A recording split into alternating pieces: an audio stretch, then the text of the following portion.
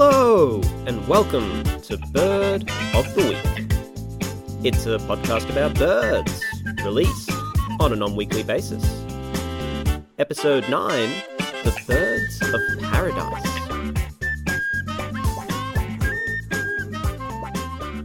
Okay guys, this is the episode we've been waiting for.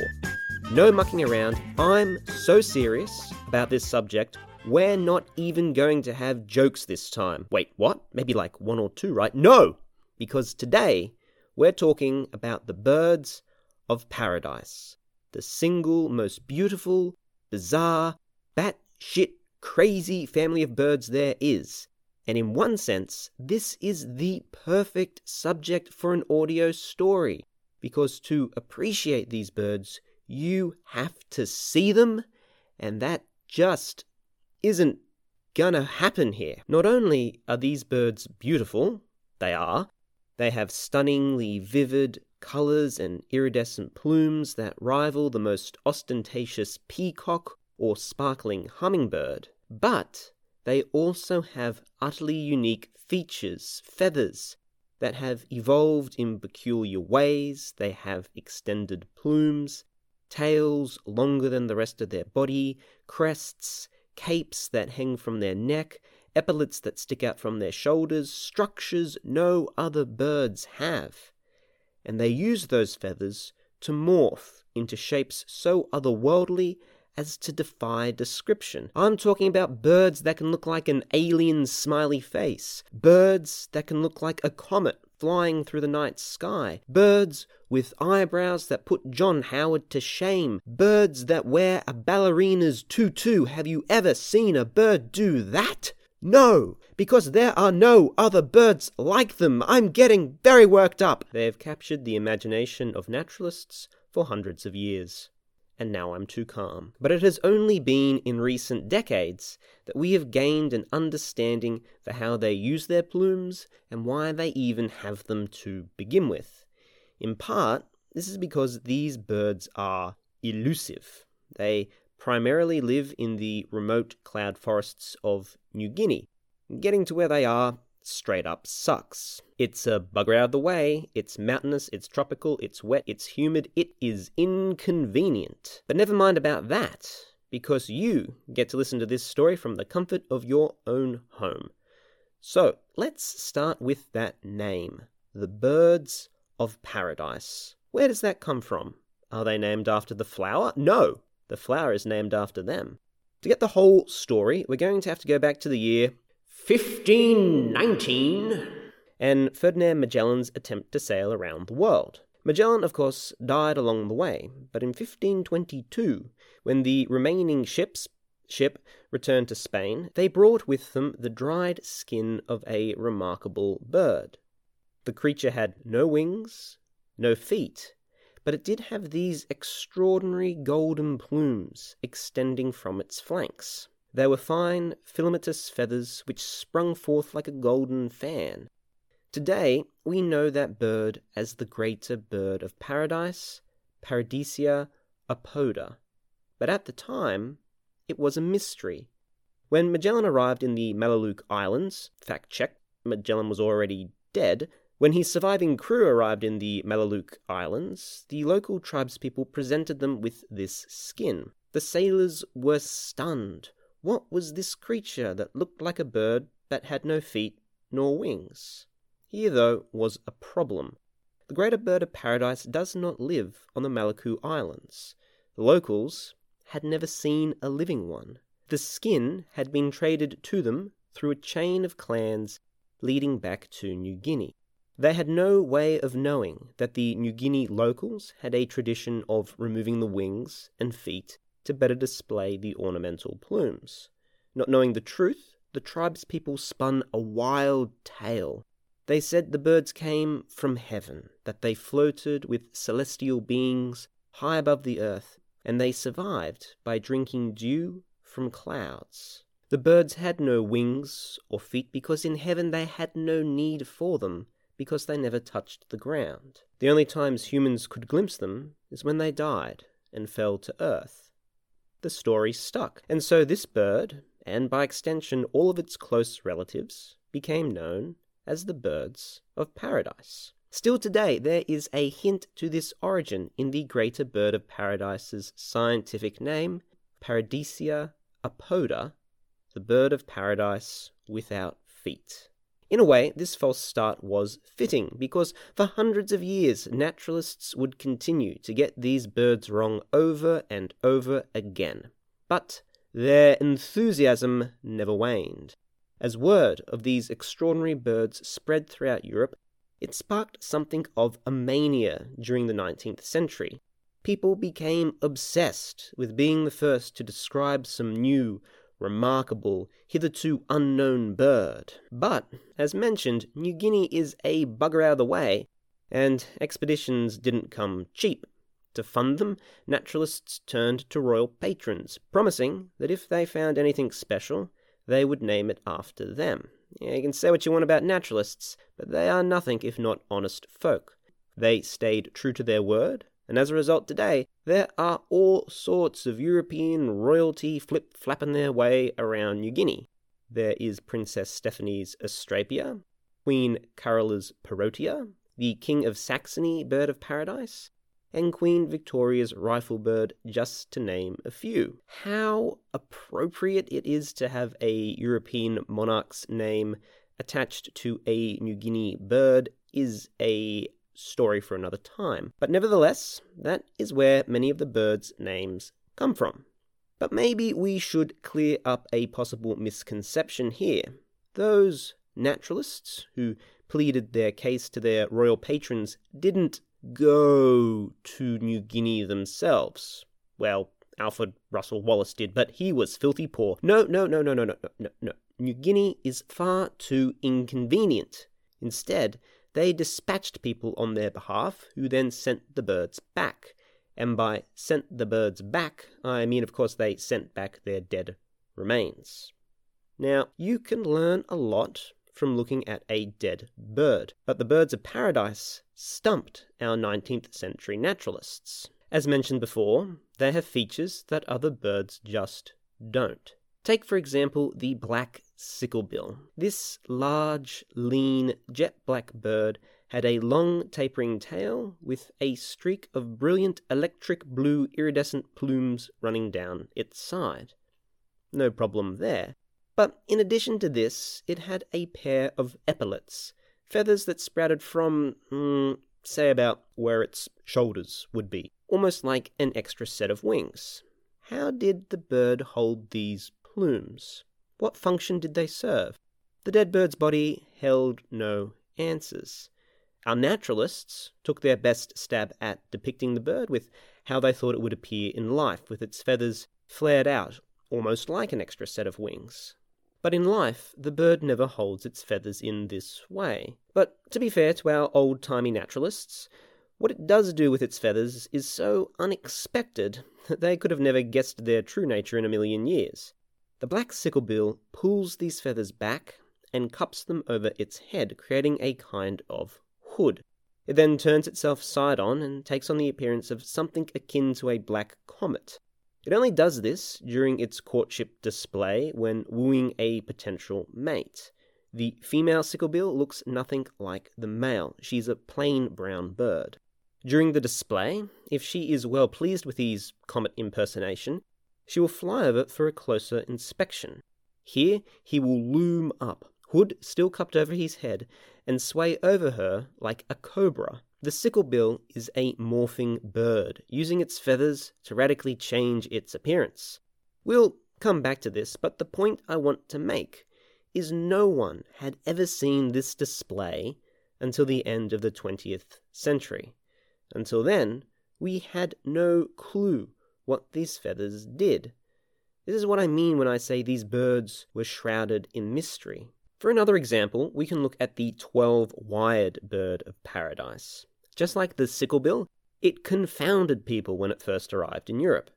These birds have a jet-black head and breast, but a knock-your-eyeballs-out, brilliant, bright, lemon-yellow rear end. The most remarkable feature, though, as the name suggests, are the 12 wire-like feathers that appear to form its tail. More unusual is the fact that they are bent backwards. The first people to see the dried remains of the bird thought its tail had been crushed during the shipping process, damaged because of bad packaging.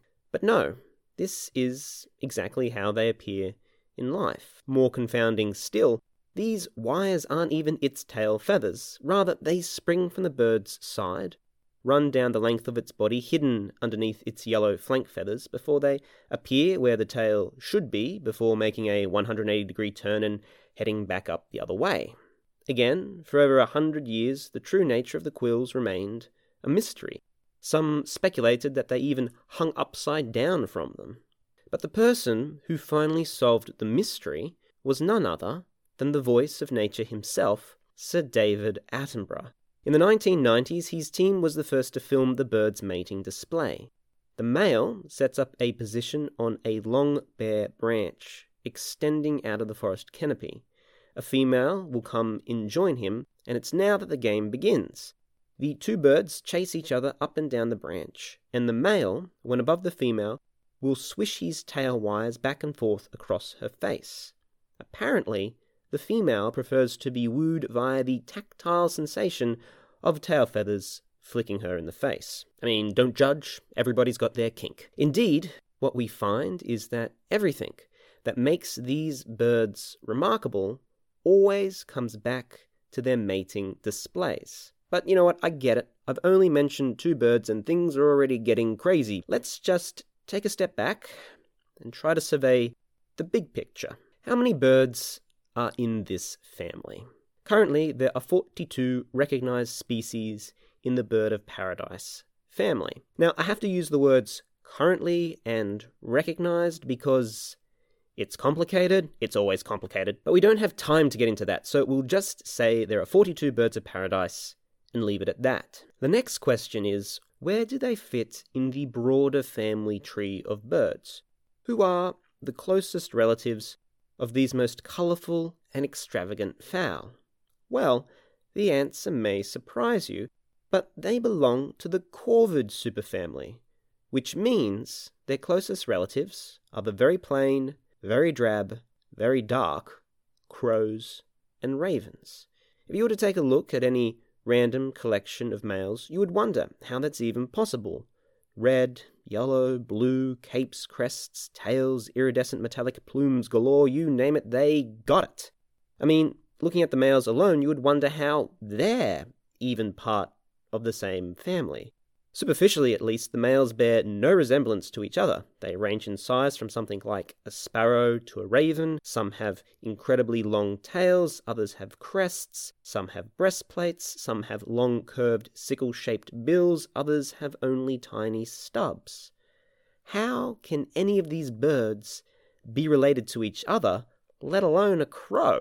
But if we only look at the males, we would make a mistake, because we would have ignored half of all the birds. If we turn our attention to the females, we can begin to see how these birds are related, because the females are all remarkably similar. Most of them have what is called cryptic coloration, a kind of mottled brown and grey that is great for camouflage and staying hidden in the jungle. What the females reveal is that under all that fancy ornamentation, at their core, these birds aren't that different from each other. What we are seeing is our old friend speciation, where birds from a single common ancestor will evolve into a variety of different forms.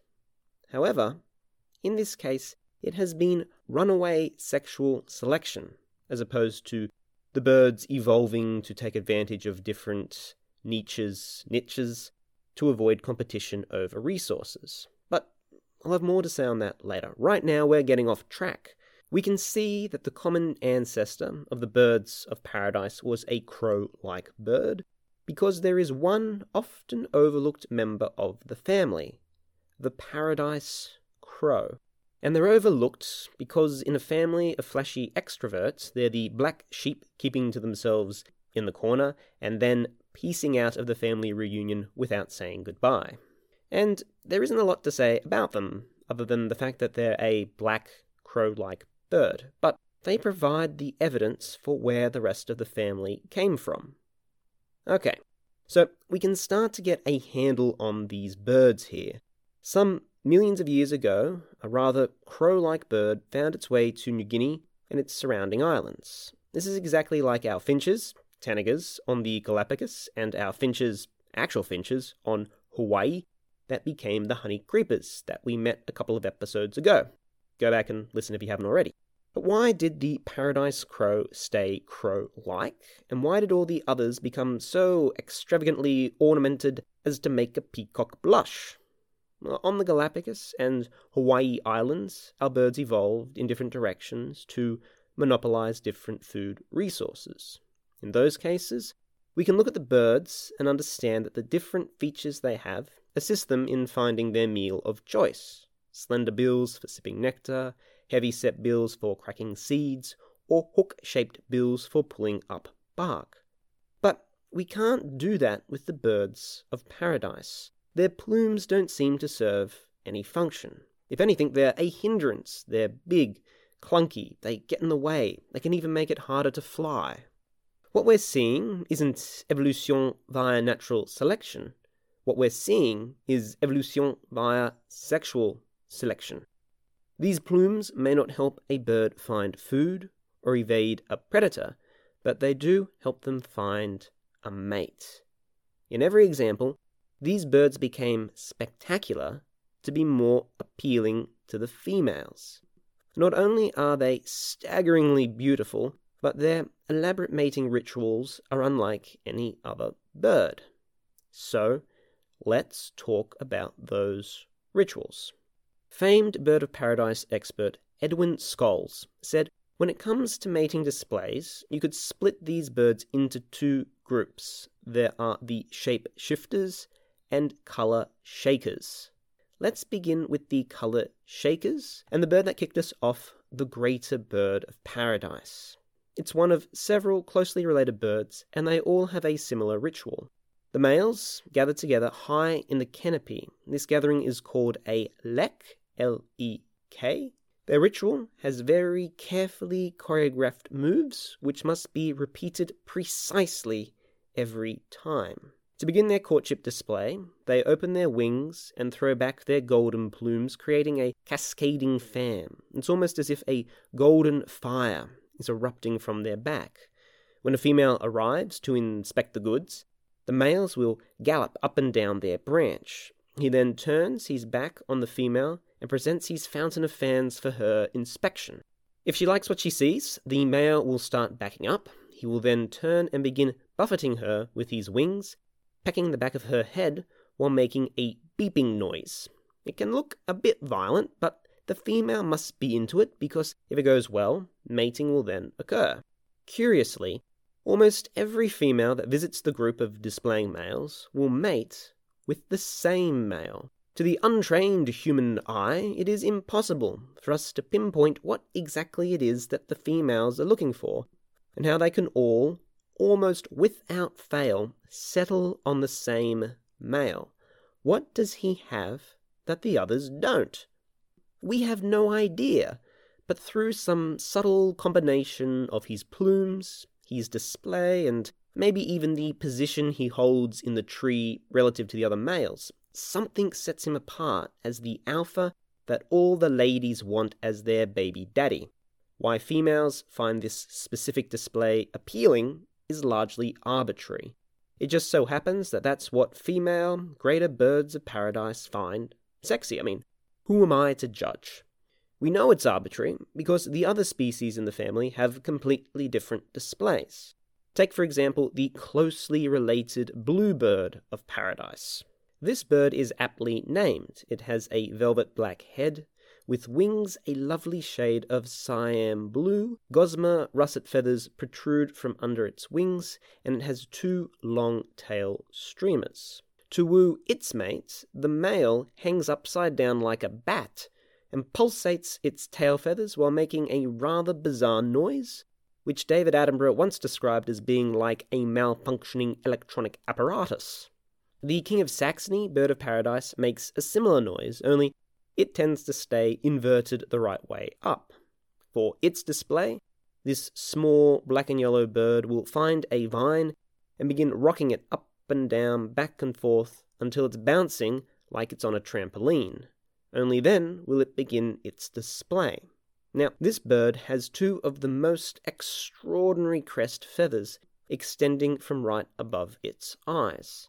They're called headwires, and they're two highly modified feathers, so modified they don't look like feathers at all. They're about twice the length of the bird and stick out like two great antennas.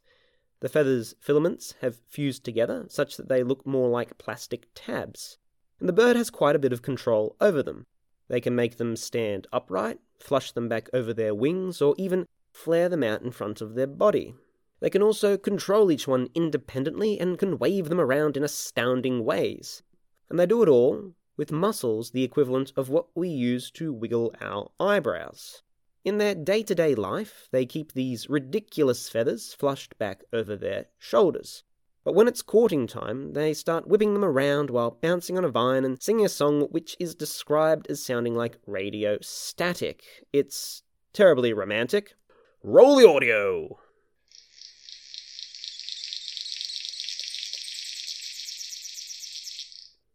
Yeah, that's the stuff. By now, what should be apparent is that while every bird is radically different, what unifies them is that they have each evolved their own way of being radically different for sexy times. Flank plumes, exaggerated tails, crests, iridescence, each member of the family has something modified to set them apart from other birds. It isn't just the plumes that are important, but how they get combined in the ritualistic dance. This brings us to the shape-shifters, the most confounding of the birds, because it wasn't until we could track them down and record their mating displays that the true nature of the feathers became apparent. Maybe the family with the most elaborate dance moves are the Parotias. On first glance, these birds are more modestly dressed. They're decked out primarily in black, all but for a bib of iridescent plumes on their upper chest that shimmer blue, pinks, yellows and greens, depending on what angle you're looking at them from.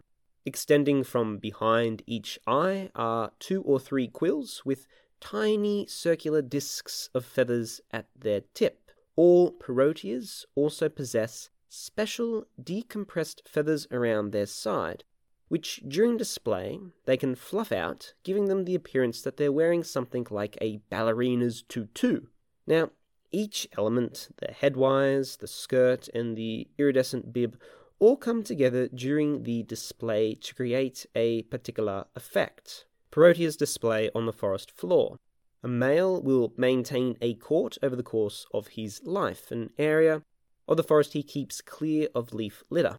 This is so that when he dances, he can be assured that he is well lit, there is nothing around to trip him up or block the view of his performance. They also choose court sites that have a horizontal branch running directly overhead. This is the viewing gallery, where the females will gather to watch his display. Each day, a male will remove anything that has dared to fall onto his court. Any stray leaf is tossed away with a flick of his head, and he will then spend hours practicing his dance moves. Their display is complex and contains many steps. First, the male will move between the viewing branch above the court and the ground, greeting the females who have arrived and begging them to please be attentive to his display. He will then bow before bouncing across the court. He will then flutter his wings and sway on the spot.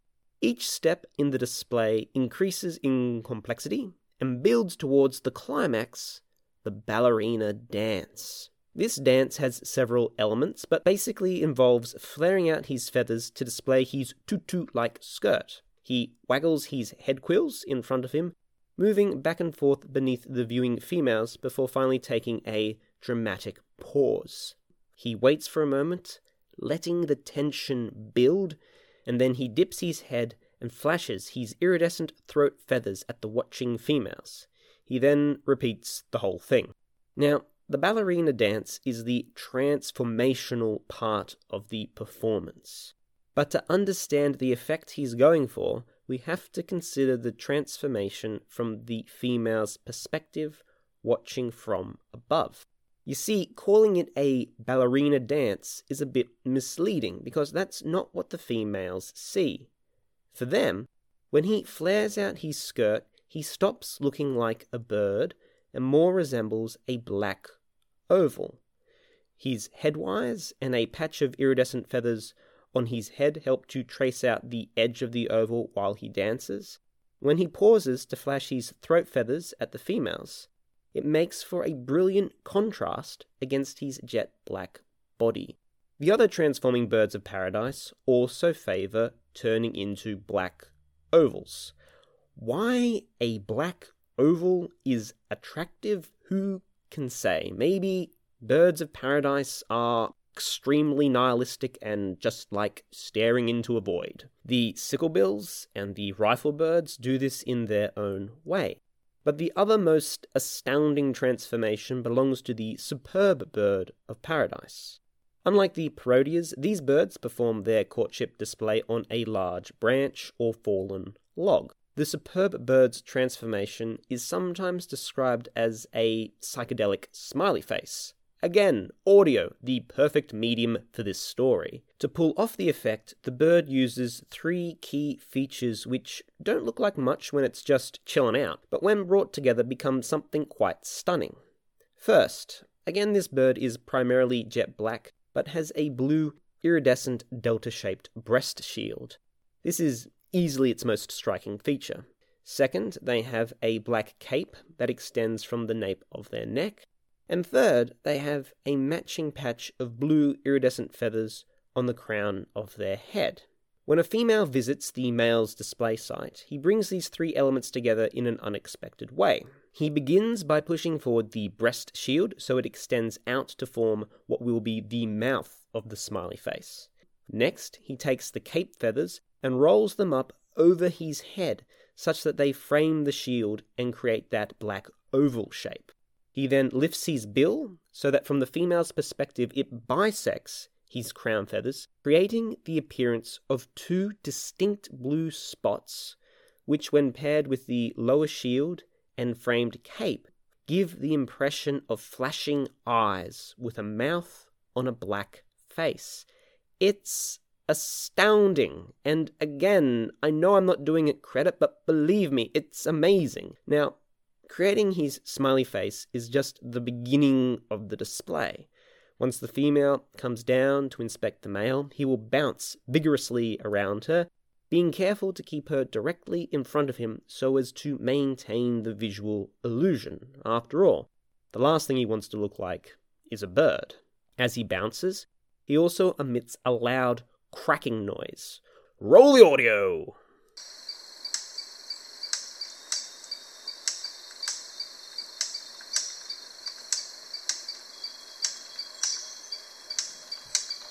The most remarkable thing, though, is this noise is not vocal, but is rather produced by rubbing his wings together.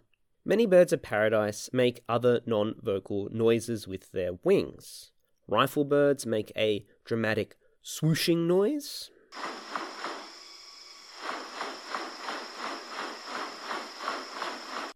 And the sicklebill sounds like a distant machine gun.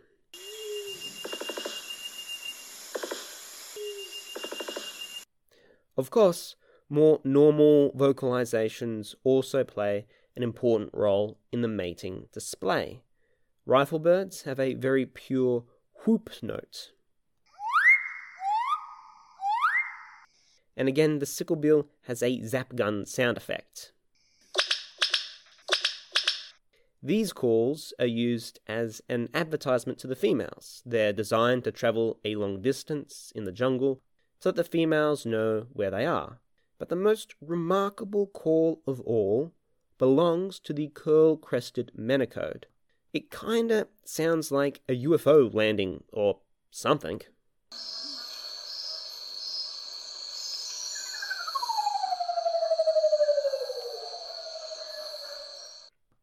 The menacode is one of the plainer clothed birds of paradise. It looks a lot more raven-like, but this call must serve some role in mate selection.